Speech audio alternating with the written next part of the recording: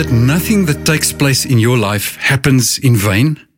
God knows all your days, meaning that He is intimately acquainted with the big and the small things that make up your life. In Psalm 139, verse 17 and 18, we read, "How precious to me are your thoughts concerning me, God! How vast is the sum of them! Were I to count them, they would outnumber the grains of sand. When I awake, I am still with you."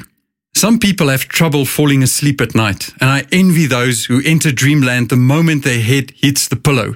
Many, including myself, are subjected to grueling reruns of the day's events playing through our minds, accompanied by a myriad of thoughts.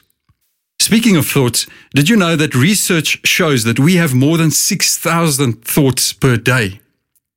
Now, David writes that God also has thoughts, but unlike ours, His thoughts are good and amazing and are so vastly higher than ours that if they could be counted, you would still not reach their end.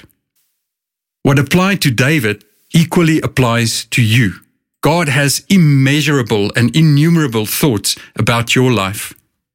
Today, as you think about God's thoughts about your life, in other words, His love for you, His grace upon your life, His plans for and through you, you can rest assured that whether or not you have had a good night's rest, you will still be with Him when you awake.